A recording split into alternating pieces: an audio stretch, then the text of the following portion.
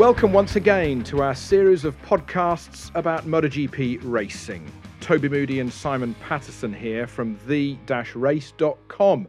Like and subscribe to these podcasts, and we'll be bringing you podcasts about MotoGP, whether or not there's any racing or not, as we enter the summer of 2020. 2020 is essentially on hold, but what we're going to look forward to today, in a bizarre way, is actually 2021, and specifically we're going to focus on riders, who's going to be where, with who, and what bike are they going to be on. This is the kind of stuff that keeps Simon over the moon.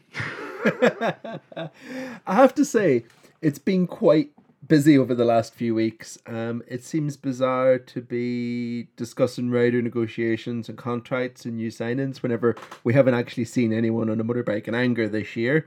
But yeah, at the same time, like you say, it's also helping to fill the pages at a time when things could be a little bit difficult for the MotoGP journalists to keep ourselves in scandal and controversy. Oh, I'm sure you're pretty good at that, though, aren't you? I'm sure you're pretty good. Well practiced, let's say. Well practiced, yes. We've all had a wigging now and again, but it's quite good fun when we get it right, isn't it? It is quite good fun. Oh, there's no better feeling. There's no better feeling. So, yeah, obviously the way that contract negotiations work for us on the outside is sometimes we get announcements about the beginning of June, but this year we've had announcements way before the season has got underway. Specifically, let's start right at the top, shall we, with Marc Marquez. February this year, 2020, he announced a deal that would take him through to the end of the 2024 season with Honda. That's another 5 complete seasons that would then make it 12 complete seasons with HRC. I remember when that news came out in February and I was just blown away. I mean, that is commitment from both sides because A, it would have been a lot of money from Honda, and B, is Mark saying, that's it, I'm not going to ride for anybody else? I think he is. I think that's exactly what he's saying. I think he is making himself a Honda rider the way that, say, McDoon made himself a Honda rider. He has decided that everyone who thinks that you need to win on 2 different bikes to be a worthy champion can go stuff themselves. He's making a big statement. He's saying that he's happy where he is. He's saying that he loves the crew that he's built around him. And let's be honest, not everyone is going to let him rock up to a new team and take 5 or 6 or 7 or 8 people with him. And his team are like his family, so he's got that core around him and he's not going to shake it. And like you said, from what I can gather, from reading between the lines, it is the biggest money deal that we've ever seen in Grand Prix racing by a considerable factor. I've got a bit of a saying about deals and finances for riders is that there's only 6 people in the world who know. 3 people on both sides. The manager, the rider, you know, the bank manager. And on the Honda side, it would be the team principal, it would be the bank manager and the lawyer. That's sort of about it. But what kind of money do you think Mark might be on, or what deal, or how big is it in MotoGP? From what I've heard, obviously, like you say, we're never going to get a true representation. And first of all, actually, let's put it in context a little bit. We think that Jorge Lorenzo, when he went to Ducati, when he was stolen away from Yamaha, was earning about 12 million euros a year. From what I've heard, Mark's 4-year deal is worth close to 100 million euros. 25 million euros a year. That's not including win bonuses either. Championship bonuses, personal sponsorship. It is a colossal amount of money. It's the first time we've ever seen a MotoGP deal that rivals a Formula One deal, I think. Absolutely. You know, in his pomp, Schumacher was reportedly on $25 million. But that was, of course, 2004, 2005, which is all of a sudden 15 years ago. But, you know, he is the best in the world. He's won 6 of the last 7 MotoGP World Championships. He is something else. We've touched on it before, Simon. We never thought that we would see somebody knocking on the door of Valentino Rossi, landmarks, history, statistics, and Rossi hasn't even finished, and there's somebody that could potentially beat him. He's on another planet. For me, it isn't even that he's won 6 out of the last 7. It's that he's won 6 out of his 7 championships in MotoGP. Yeah, same difference. Yeah, rookie title. He's been beaten once. It's incredible. He is something else, and Honda recognized that, and they've made a. You've got to think it's a smart investment.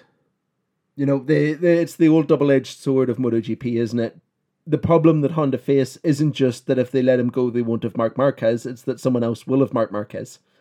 And if he is as unbeatable as he looks at the minute, then what you're doing is ensuring that you're going to get beaten for 4 years. So why not just keep him? And if he wants a lot of money to keep?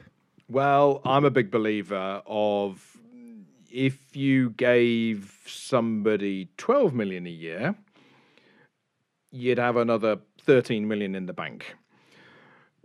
If you had an average rider, but you had 13 extra million in the bank to spend on the bike, would you make 13 million quid's worth of bits to make the bike go half a second, 3/4 of a second quicker than you would by spending the money with Mark? Every single time, no, you wouldn't. No, you wouldn't. That's the bloke who makes the difference. And the return on your investment is probably even less now than it was 10, 15, 20 years ago, whenever you could afford test riders riding for 8 hours a day, 360 days a year. Now that testing is so limited, there's only so much you can physically do.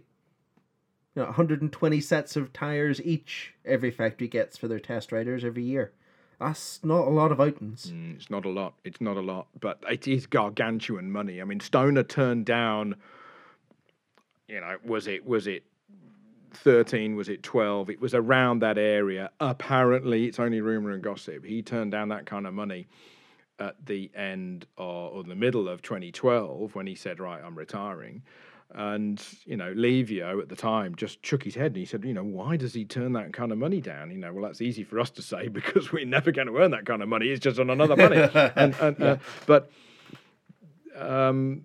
that's a big step to, double the offer in 8 or 9 years. But I quite like the fact that he's just said, do you know what? I'm going to stick here. And as you said, I'm going to do a Mick. Mick never rode another Grand Prix bike. He rode Honda from the beginning to the end. And he would have actually, arguably, continued on longer than the spring of 1999 when he fell off and ultimately curtailed his career at Jerez. So were there another couple of championships in Mick? Yeah, probably, easily, yeah. But there's no extra award, is there, for winning a championship on another bike? It's nice, but they don't give you a trophy. No, that's it. And we know that MotoGP riders have short careers, relatively. There's a lot to be said for building a reputation or building a relationship with a brand that you can carry forward into retirement. You look at Neil Hudson is still the only journalist to ride a factory MotoGP bike in the last 10 years. And why? Because he was a factory Ducati rider for 5 years and they still love him in Bologna. Those relationships exist way long into retirement.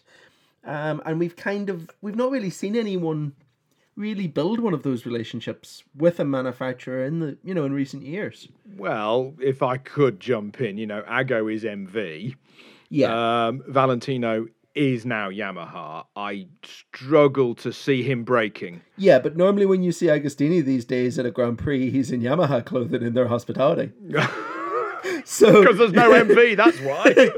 Oh, there is now. We've got an MV in Moto2. I know what you're saying. But he isn't hanging around forward racing, is he? Yeah. You know what I'm saying, and I know what you're saying. I do. Absolutely, yeah, absolutely. Yeah, if you do get into bed with a manufacturer, whether or not it's in 4 wheels or 2 wheels, then you get a free bike and you get a free car every 6 months. What's wrong with that? So yeah.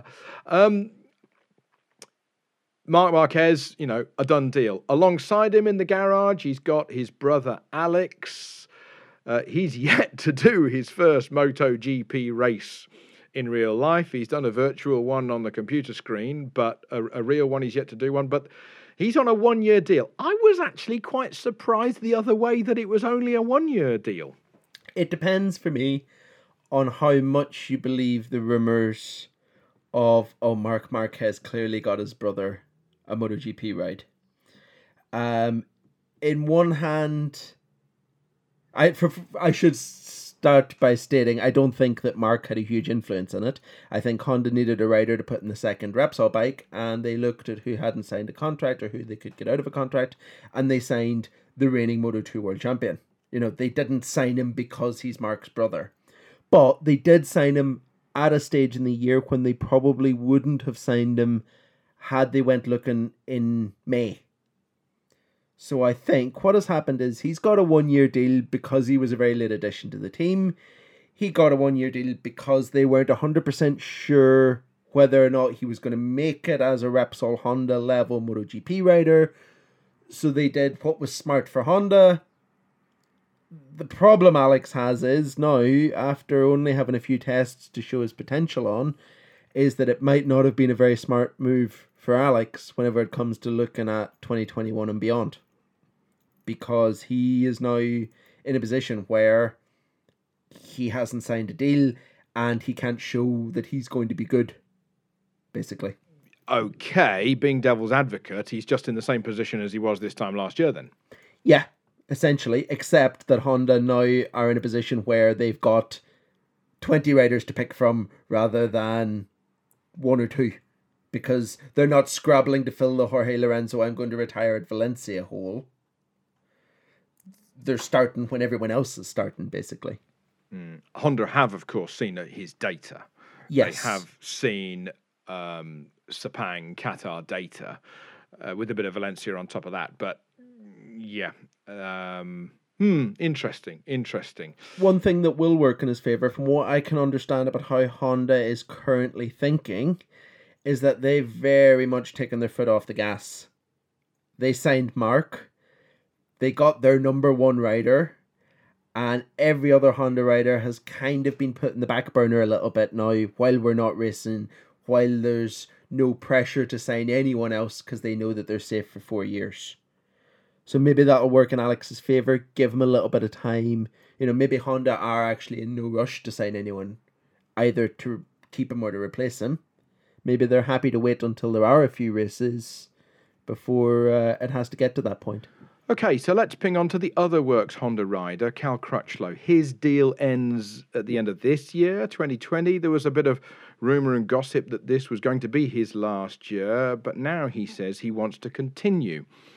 Maybe he's not happy that this season won't be a full season. Maybe he wants to finish his career with a full season in 2021. But here and now, there's no deal done at the moment. He has been adamant for a while that this wasn't going to be his last season. Even before we knew it was going to be a short one. I think the first time he outright told me that he was going to stay on was getting off the plane in Kuala Lumpur heading for the Sepang test.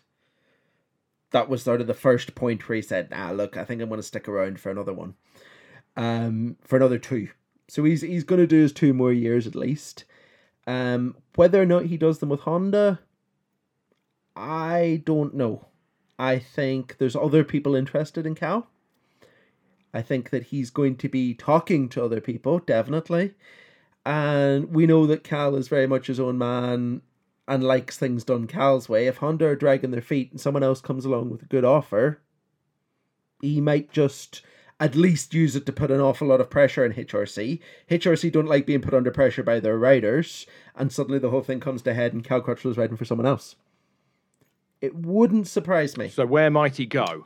Well, let's look down the grid and see where there's options. Most of the factory bikes are filled, but there's an Aprilia left. There's also KTMs potentially, if some of the rumours that we'll talk about in a little bit about Paul Espargaro are right. And there's satellite factory options that wouldn't be terrible. Cal's Cal's team manager when he won his sole world championship in the World Supersport Championship was, of course, Wilco Zeelenberg, who's now the team manager at Petronas Yamaha. And we know what Cal can do in a Yamaha. So I think there's plenty of options for him if he decided that he wanted to talk to some other people.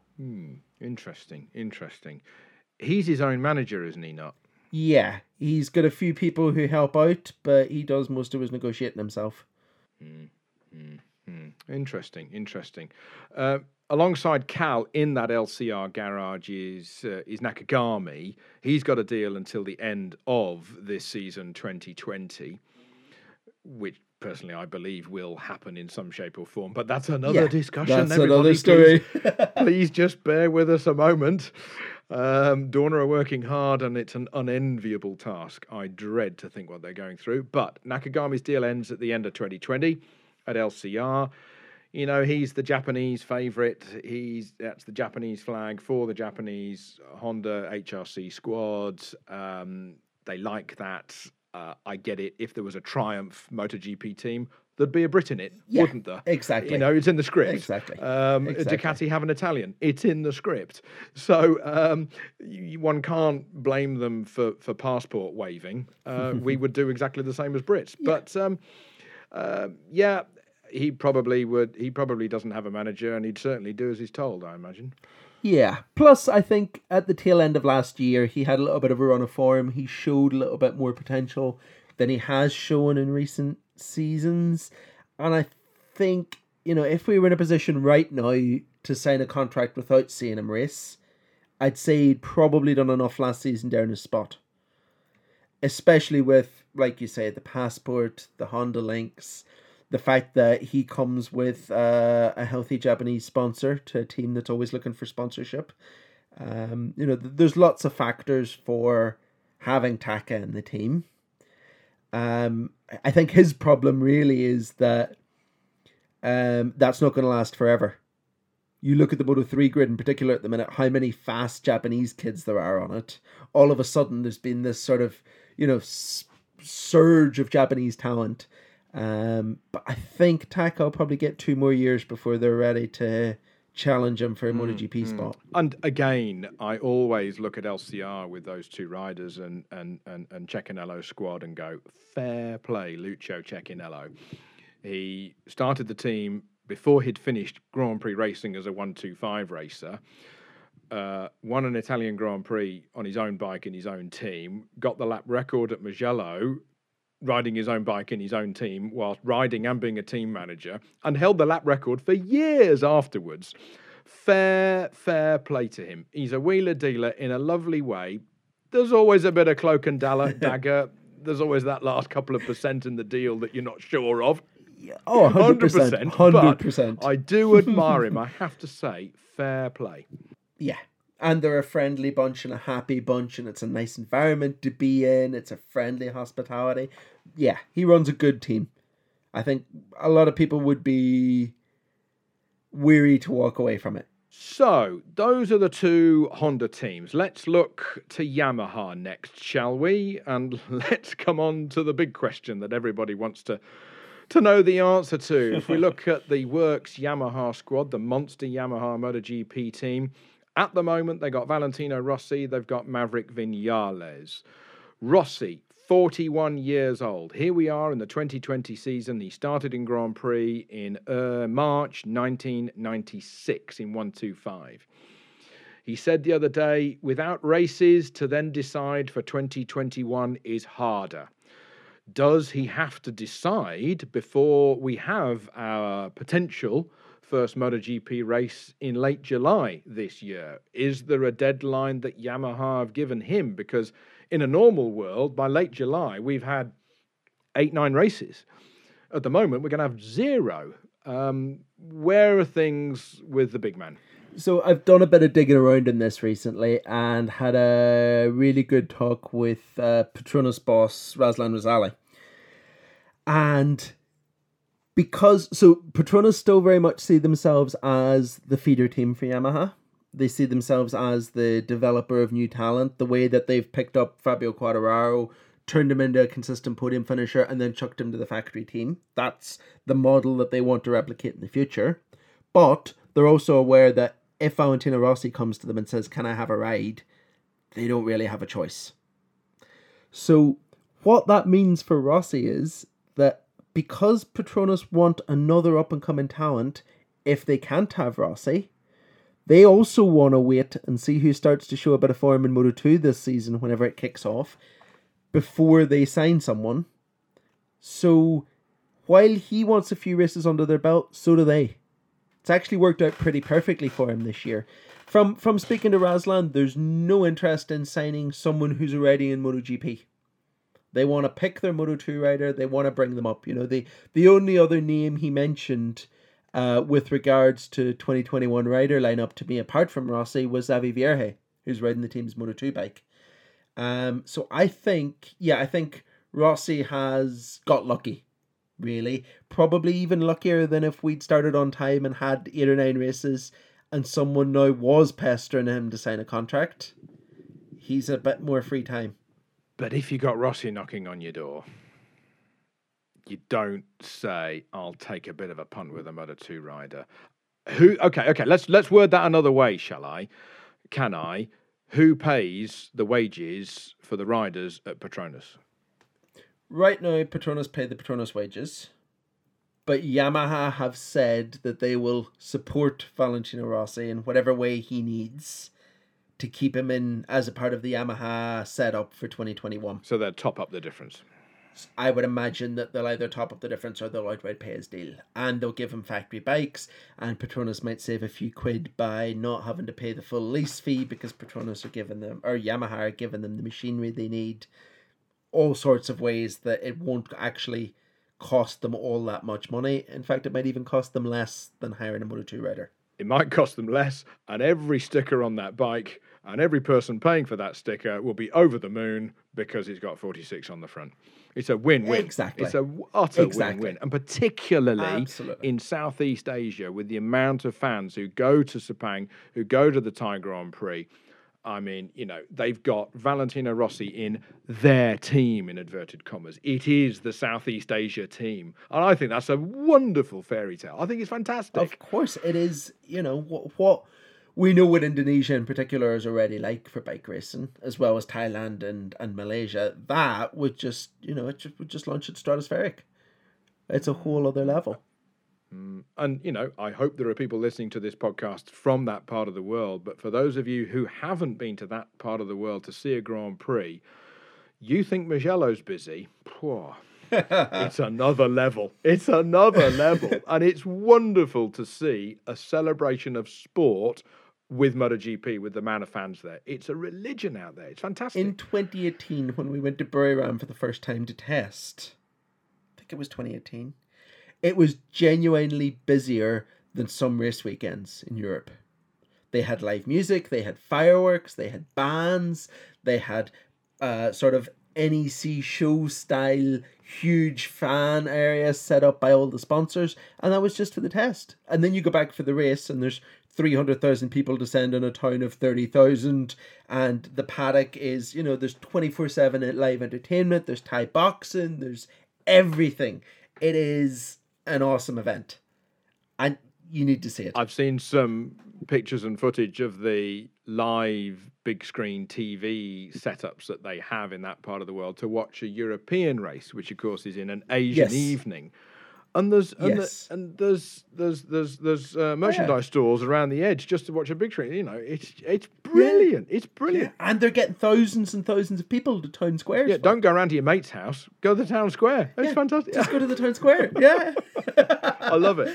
It must be the only place in the world outside of Tavilla where that actually happens. Exactly. Oh, super stuff. So yeah. None of us want him to retire because we're sort of hanging on to all of those memories.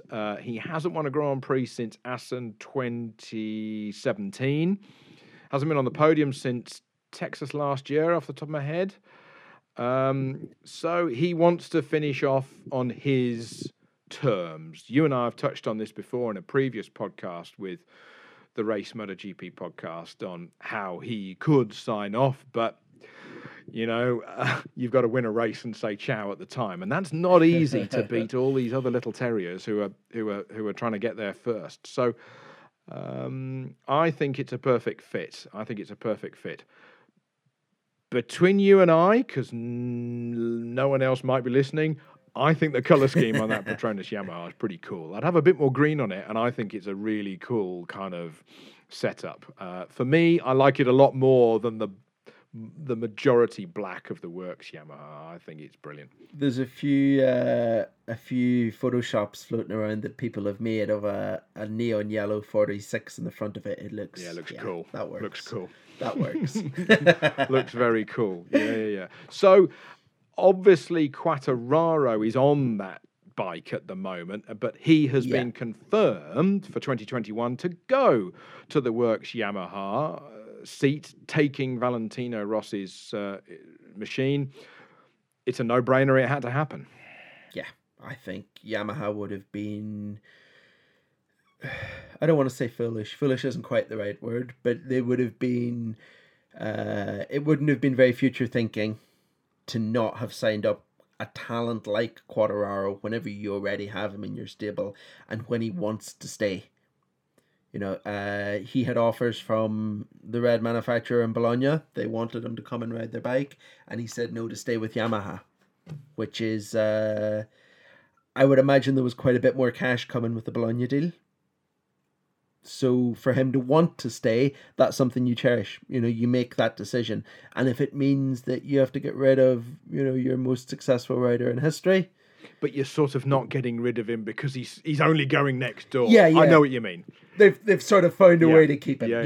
And for Quartararo, he may well have turned down the big money now. He won't be on 250 grand and a slab of beer at Works Yamaha. He'll be on pretty decent money. He can take the mega money in a couple of years' time. He's 21. Yeah. Well, his salary is increasing, from what I've understood anyway. His salary is increasing by a factor of 10. And he's not on terrible money where he is. So it's still a fairly healthy deal. Like, how many millions do you really need? 21 years old, and you... Oh, dear. I just can't imagine it. Yeah, I know. We can only dream. We can only dream, but my goodness me. He's very talented, so he deserves it. Oh, yeah. And one thing I'll say about Fabio is that he probably won't be, some of it will go in the bank, but he won't be putting it into shares and investments the way Danny Pedrosa was. There'll be supercars and nice trips, and, he's 21 and he knows how to enjoy his life. Fair play to him. Fair enough. Yep. Alongside him for 2021 will be Maverick Vinales, who, did win last year. He had to stay. He would have been foolish. I will use the word foolish if he had left that Works Yamaha seat. He's got the foundation there. He knows how it works. He can walk into that garage for the first race that we will eventually have in 2020. Hand in glove. It fits. It works. No brainer. Yeah, agreed. Maverick 2.0 this year is very different from the past. He's a lot more mature. He's a lot more involved in development. He's a lot more open to criticism from within the team that he maybe was a bit hot-headed about in the past. So I think he's a better package all round. The bike is a better package all round. And, let's be honest, worst case scenario for Maverick is that he can be in the position that Jorge Lorenzo found himself in 2015, where Marc Marquez has a bad year and Yamaha have a good year and he's a champion. That's the worst case scenario for him as far as I'm concerned. I'm not by any means saying he doesn't have the ability to win on his own terms, because he does, but... You got to beat Marquez. Yeah, exactly. A slight problem. Doable, as you say. Yeah, it is doable. You need a bit of luck, but, if you're going to have more chance of having luck staying where you are than leaving. Let's put it that way. Trying to reinvent the wheel isn't going to help him find the form that he's lost, is it? So completing the Yamaha circle is Franco Morbidelli, who at the moment is on the Petronas Yamaha alongside Quartararo. tipped to stay is the latest I've heard. I can't think that's going to change. Yeah, sounds like the team, from speaking to the team, they're happy to keep him. He's happy to stay. His performance last year, if Fabio Quartararo hadn't have been there, we would have been singing Frankie's praises. He did a really solid job last year. He was unlucky to miss out on the podium a couple of times. And I think Petronas won't want to reinvent the wheel and replace both riders at once whenever, Frankie is still young and talented. And let's be honest, Valentino Rossi would quite like his best mate as his teammate, wouldn't he? Certainly would. Moto2 world champion alongside you, then that's pretty cool. That's pretty cool. I say that Morbidelli closes the Yamaha circle, and I correct myself, because what does Lorenzo do? If anyone has been caught out and left high and dry by coronavirus more than anyone else, it's Jorge Lorenzo. It's Thursday the 4th of June at 20 to 5 in the afternoon. I should have been standing in the back of the press conference room at Barcelona waiting for a Thursday MotoGP press conference that I'm sure he was going to be sitting in before making his first appearance as a Yamaha wildcard tomorrow. That obviously isn't happening. He won't get any chance this year to be a wildcard because they've cut all wildcards to limit the amount of people in the paddock. So I think realistically what we're going to see is him spending another year as a Yamaha test rider, making his 3 race appearances, signing some autographs here and there, but he won't be back in the MotoGP grid.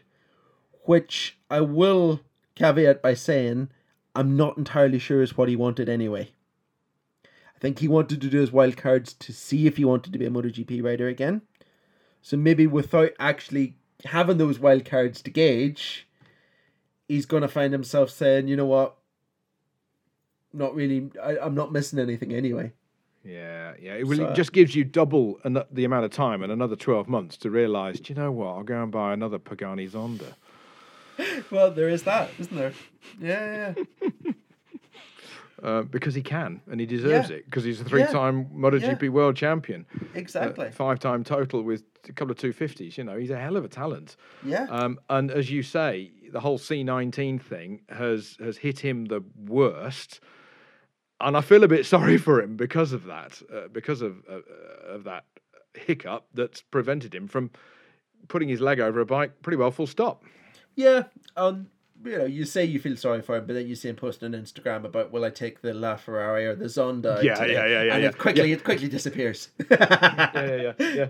As I have a phrase, and one of the riders will be listening to this, so they'll probably text me, but never feel sorry for them. Exactly. Yes. Well, we know after our last podcast that Jorge listens in. Yes, we do indeed. We do indeed. Okay, let's move on to Works Ducati, the red Ducatis, as you call them. Dovizioso took the title fight to Marc Marquez right until the very last race in 2017. He's there. He's a fighter. He's been round the block, though. He will not have the fight of a 21-year-old a la Quartararo in him. That's just life. But he's the quickest man that Ducati have got. His deal ends at the end of 2020. Again, he's got to continue for continuity's sake. But where is he going to continue?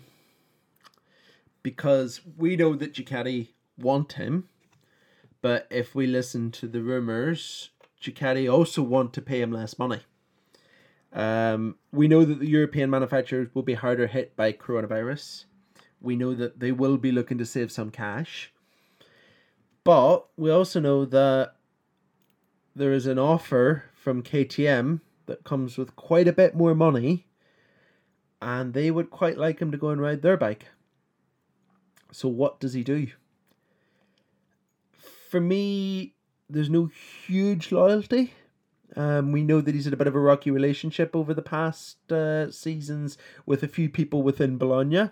We know that the rather complicated circumstances that saw him take sign his contract alongside Jorge Lorenzo meant that he took a bit of a pay cut there. So he maybe feels a bit undervalued, maybe feels a bit unlistened to, maybe feels a bit like he's not the favourite son because they still had to hire Lorenzo in to try and win the title. And it's probably his last contract at 34 years of age. So maybe, he thinks it's time to secure the retirement, time to get the pension in the bank. I'll go and ride a KTM for 2 years and earn an extra 3, 4, 5 million euros. Mm-hmm. And a bit of focus has been taken off Dovi if he stayed in 2021 because Works Ducati have signed Jack Miller. Yes. You have to believe that will work. Will he rush away with the World Championship in the first year? You never know, but I can't see it. But he won't be slow. No, absolutely. I think what Ducati have done quite well with Jack is they've secured someone who's young, who's fast, who's hungry, who will quite like to stay with them for quite a while. And I think that he's almost he's not their anti-Marquez, he's their post-Marquez strategy. He's the guy that's still going to be 4 or 5 years younger than Mark whenever he's in his 3rd or 4th year of his HRC contract. He's going to be this guy that's still hungry when Mark's in his 3rd or 4th year. So Jack is the future. But what Jack also is, and this is the problem for Dovi perhaps, Jack is not going to be the teammate that Danilo Petrucci has been to Dovi, where his job, his job was to be the number 2 rider. He knew that. He was working with Dovi, training with Dovi, strategizing with Dovi. Dovi won't get that with Jack. He'll get a crazy, mad, excitable Aussie who only wants to go fast and win races. Totally. Yeah, it's... I'm gonna do it my way, isn't it? Yeah, of course. It's WG, it's Stoner, it's Bayliss, it's Miller. Yeah. They are so similar, aren't they? Yeah. Mick, they are so similar. Yeah. And look at the success that all of those names had. So down to you, Jack. No pressure. No pressure. But if they believe in him, and they do because they've signed a deal. That's going to be fantastic. That's going to be electrifying because he'll want to win every lap. And that's great to see, isn't it? It's great to see. Might be his downfall at a couple of races, but over a season, it'll give us fantastic entertainment. What we're gradually seeing from Jack, and I think this is why he's got himself a Ducati factory deal, is that Jack has always wanted to win every lap of every race. But that generally resulted in him pushing, leading, and crashing out after 4 laps. But then it became, as he started to mature, it was 10 laps before he crashed out.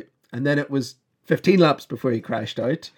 Now he's on the verge of being a consistent, he was a consistent podium finisher in the second half of last season. He is making the progress. And there are a few extra tenths that come from being a factory rider in a factory team with 20 technicians and 100 engineers who will build the bike for you rather than you being given the bike that was built for Dovi. Yeah, it is very close to being there. Oh yeah, I mean it must be a wonderful feeling going to a works team and can you do that for me? Yep. Yeah, Jeremy Burgess, if the rider wants gold handlebars. Yep. Or as Julian used to say brilliantly, you don't even have to do your own shoelaces up. I won't steal it from him because it's a cracker. Yeah. That'll be interesting.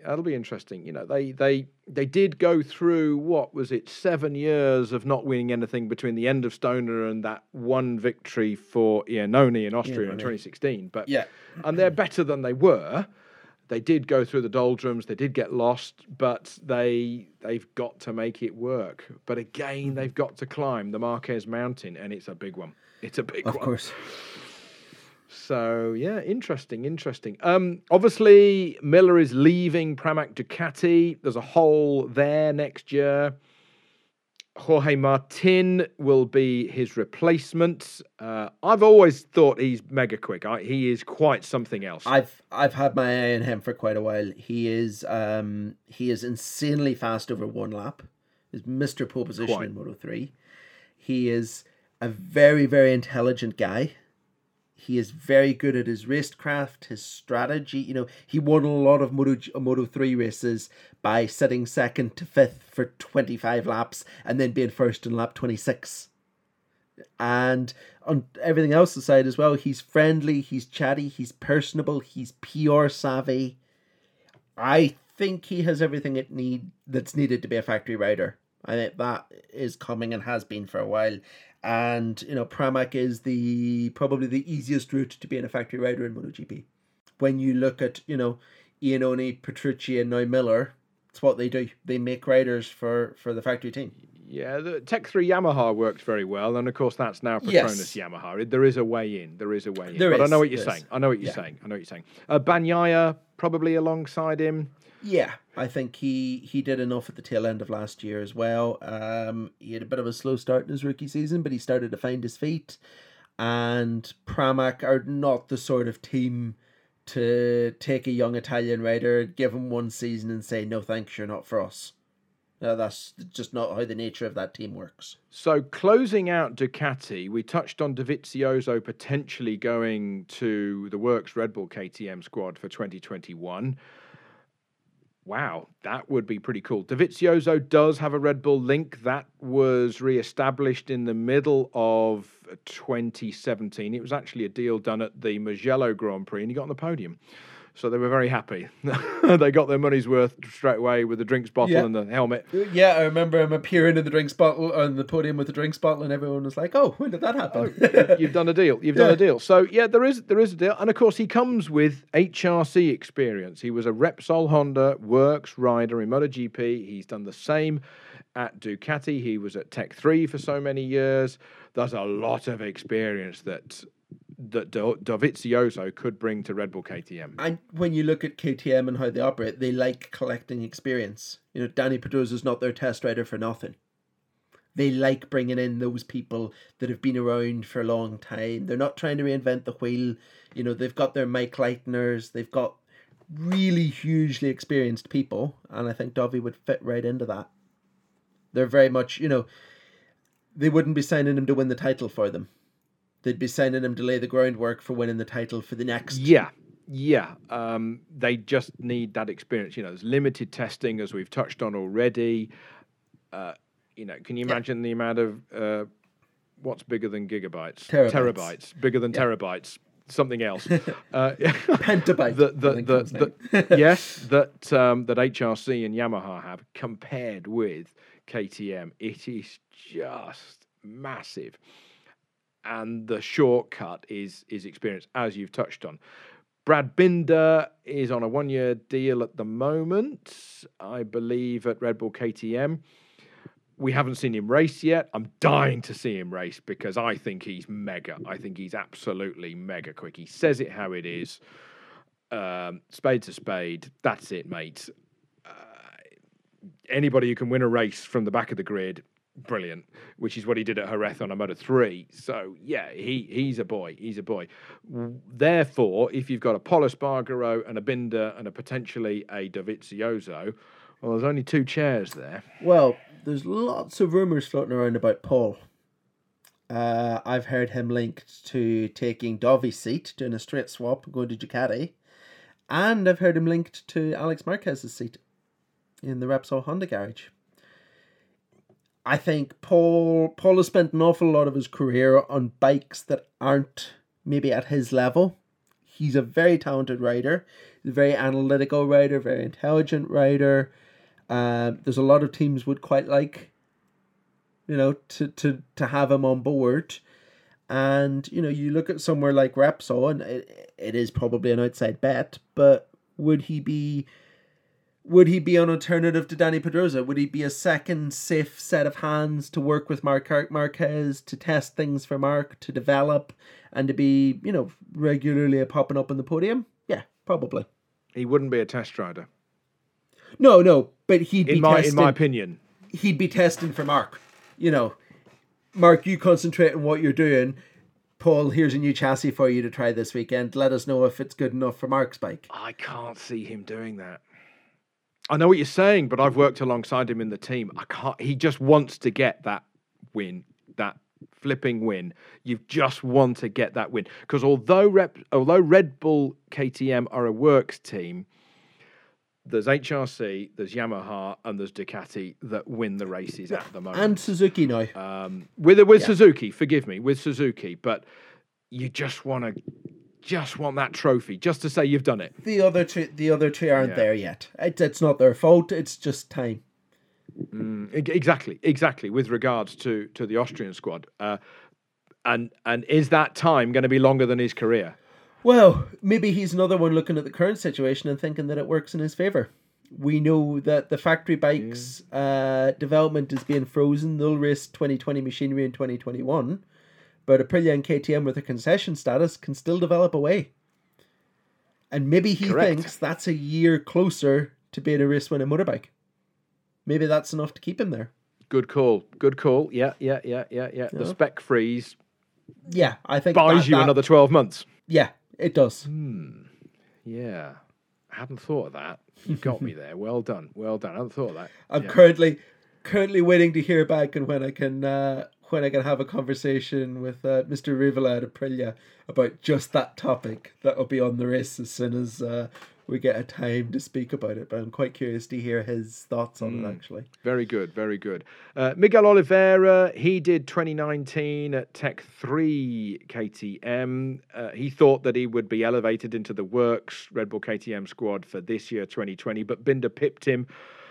He was obviously rather narked, poor old Miguel. He's a very gentle soul, and he plays with a straight bat, and I think he's a wonderful, wonderful human being. But he was hurt by that, but he's got to roll with it. Well, from what I can understand, it was maybe a little bit his own fault. KTM came to him and said, "We've got a spot in the factory team for next year. Do you want it?" And he said, "Well, I'm quite happy where I am. The spec of the bike isn't going to be any different because I'm getting all the development work. I like my team. Maybe we should not upset the apple cart for the season." And then KTM went and signed his great rival from Moto2 and Moto3, Brad Binder. And I think it's more who they signed rather than the fact that they signed someone else. Somebody else. Yeah. Yeah. Riders' brains, eh? Well, yes, they are. They're a different species, and that's why they're quicker on MotoGP bikes than any of us. But so he's with Tech 3. Will he continue? Yeah. My hunch is yes. Hervé Poncharal has told me that he wants to keep both his riders. Okay, so that includes Leclerc. Obviously, Iker Lecuona. Iker is in the rather unusual position of being a rookie this season, but we have seen him race. He did that wild card at Valencia at the end of last year. He was impressive enough. He didn't embarrass himself. And I think that Hervé likes him. He's super, super young.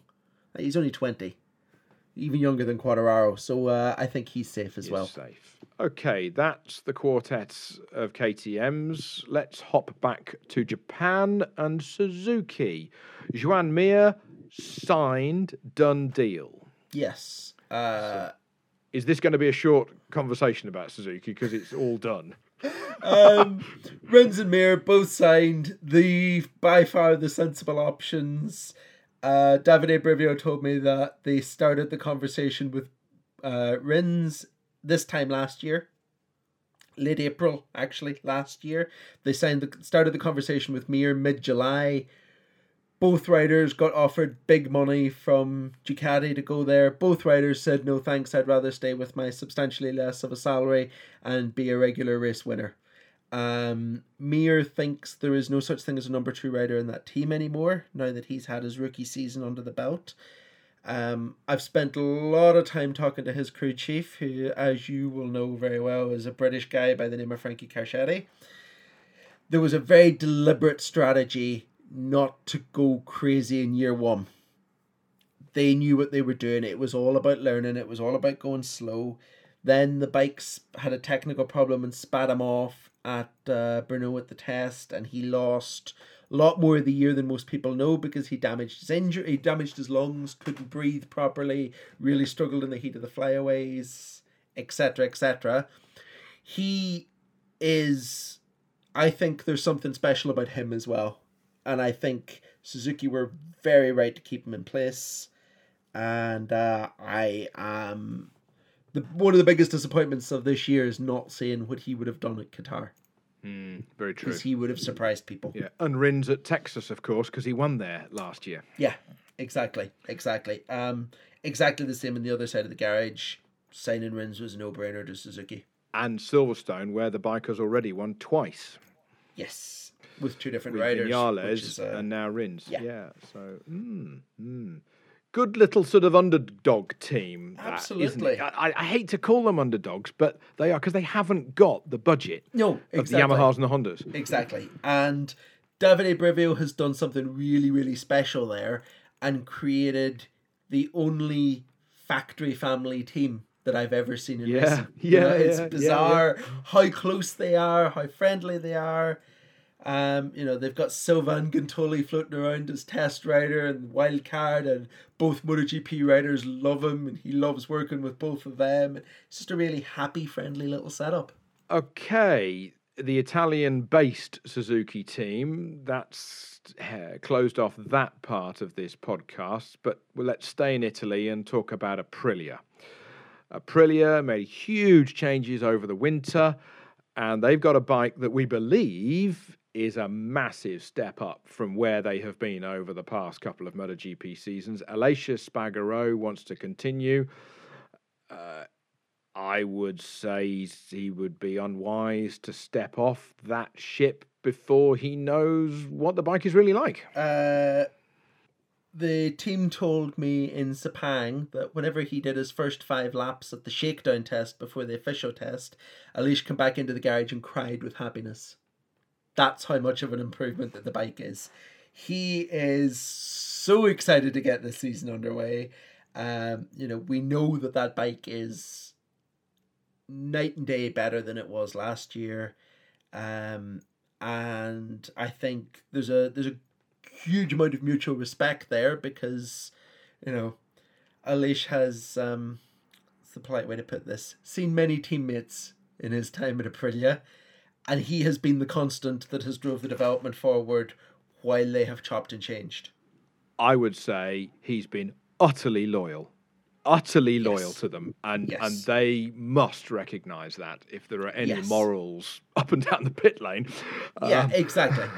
They must respect the time that he has spent tearing his hair out, and also, as you say, crying with pride because finally he's got the fruits of his rewards with a bike for 2020.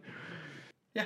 The only time I've heard Aleix make an angry comment about anyone within the Aprilia setup over the course of the 3.5 seasons now that he's been there was when Iannone stole credit for the improvements in the bike this winter. Yeah.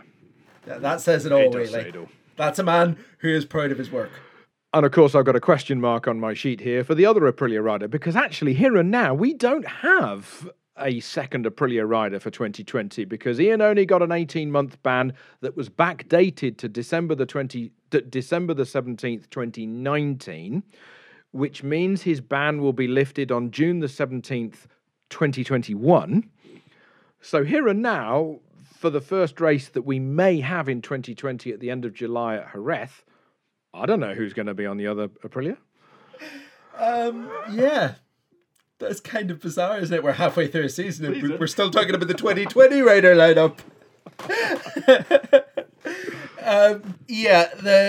From what we know, first of all, is that Iannone got his 18-month ban. It was backdated to the end of last season, but it is still very much in effect. However, because of the way that doping bans work in sport, it is a time ban, not a race ban. The reason that it's a time ban, the reason that the rules are written that way is that because if it is the case that you failed your drugs test for taking something accidentally, like Iannone has, the ban is to make sure that basically you lose the benefits of the drugs that you took, whether or not you took them intentionally or accidentally. That's why he's not banned for 2 seasons. It's why he's banned for 18 months. There will be an appeal to the Court of Arbitration for Sport sometime in July before the season starts. They are very good at being aware of timing in sport. That's what they do, so they will make sure that it's heard before we go racing. But I had a long conversation the other day with Bradley Smith, And as far as he knows, he will find out whether or not he's a 2020 MotoGP rider on the day that that appeal is heard. He will be the replacement if a replacement is needed. Everyone I've spoken to in the world of doping has said Iannone's ban should stand. They can't see CAS reverting it because of the facts of the case and the way they've dealt with previous cases. Quote of the podcast: everybody I've spoken to in the world of doping. I didn't say that, ladies and gentlemen. I should say anti-doping, but you know. Yeah, exactly. That's where I got you. Never mind. Our love of cycling, but not now. Not now. Right. We've got one more team to cover in the shape of... Sorry, we should say Simon, before we move on from Aprilia that if Iannone's ban is upheld, not only will he not ride for them this year, I can't see a factory team signing a rider for next season who can't do 6 months, which opens the door to maybe Danilo Petrucci, maybe Cal Crutchlow or someone similar. Yeah, it opens the door nicely. I think because of where Aprilia are, they will not try and bring in a rookie. They'll try and recruit an established MotoGP rider who can bring that same experience that KTM are looking for to the project and help step the bike up another level while they've got the year off to close the factory teams down. Danilo Petrucci, I apologise profusely because we didn't really talk about him with the Works Ducati. You touched on him a little bit, but of course with the news that Jack Miller is taking Petrucci's seat, we must just say, although Petrucci has been overshadowed by Andrea Dovizioso at Works Ducati, my goodness me, if you're going to win one race, win the race that Petrucci won 12 months ago at Mugello. Oh, my goodness me. I think my head would fall off every time I watched the replay of that race. Did he hit the moon? He said, I've done it. He's reached his Everest. How can you top you winning your home Grand Prix on a Ducati? Life must feel very soft after that. Exactly. If Danilo's not a stupid guy. He knows he's never going to be a MotoGP world champion. He knows his limitations. He knows he's a semi-regular race winner at best. And like you say, if you're going to do it, beating Marc Marquez on the last lap at Mugello on a Ducati. There better not have been a dry eye in the house. Just fantastic. So, yeah, Petrucci, I will always think you're cool. I think there's something cool about some people who only ever win one Grand Prix. There's something cool about them. Whether or not it's Petrucci, whether or not it's Laconi. Yeah, agreed. Whether or not it's Jean Alesi. They're just cool. Keeping on the Ducati thread. Yeah. Let's move on finally to the Avintia Ducati squad. They've got Johan Zarco, Tito Rabat at the moment. Zarco, that messy fallout with Red Bull KTM last season, and it was messy. We've been over that before. We don't need to go over old ground.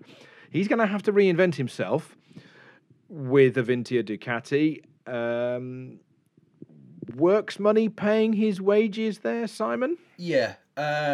Factory are paying his wages. Factory, he said some rather nasty things in the press about Avintia at the end of last season. Said he'd never ride for them. And then it took Ducati coming in and saying, we'll invest in the team, we'll pay your wages, we'll raise the team. Will you ride for them then? And that was enough to get him to come on board. And to their credit, they have done, from what I've seen so far in testing, they've done a remarkable job turning that squad around.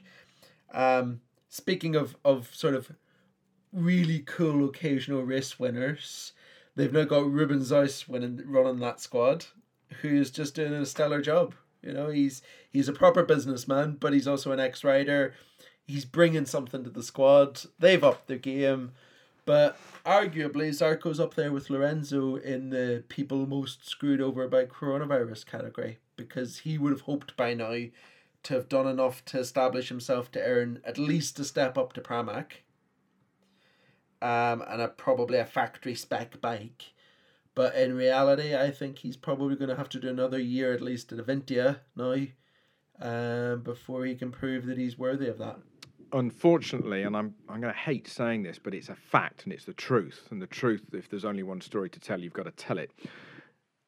somebody needs to tell him to keep his mouth shut at times. Yeah. He said it at Red Bull KTM. He said it about Avintia before Bologna then stood in to take him into a team.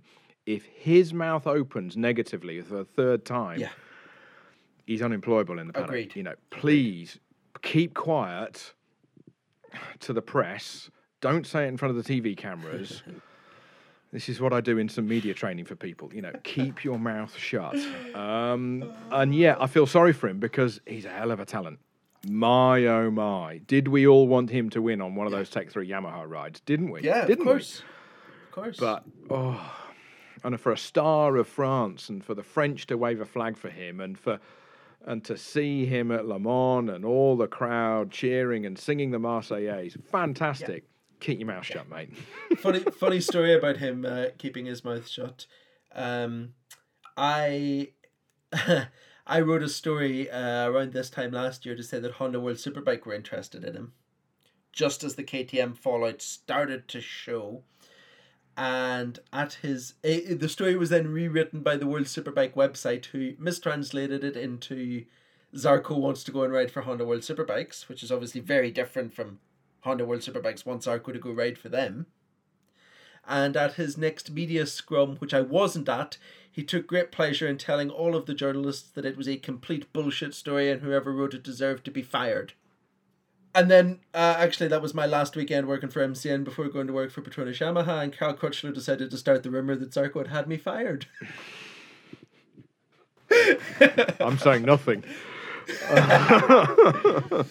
But, you know, it's just another example of it's not a way to make friends. Sometimes you need friends in the paddock. Yeah. We've all got to get on. Of course, there's going to be a rock in the road now and again. Of course there is. You know, I was saying to somebody earlier today, you know, about Mick Doohan. Everybody got micked. Now and again, everybody got micked.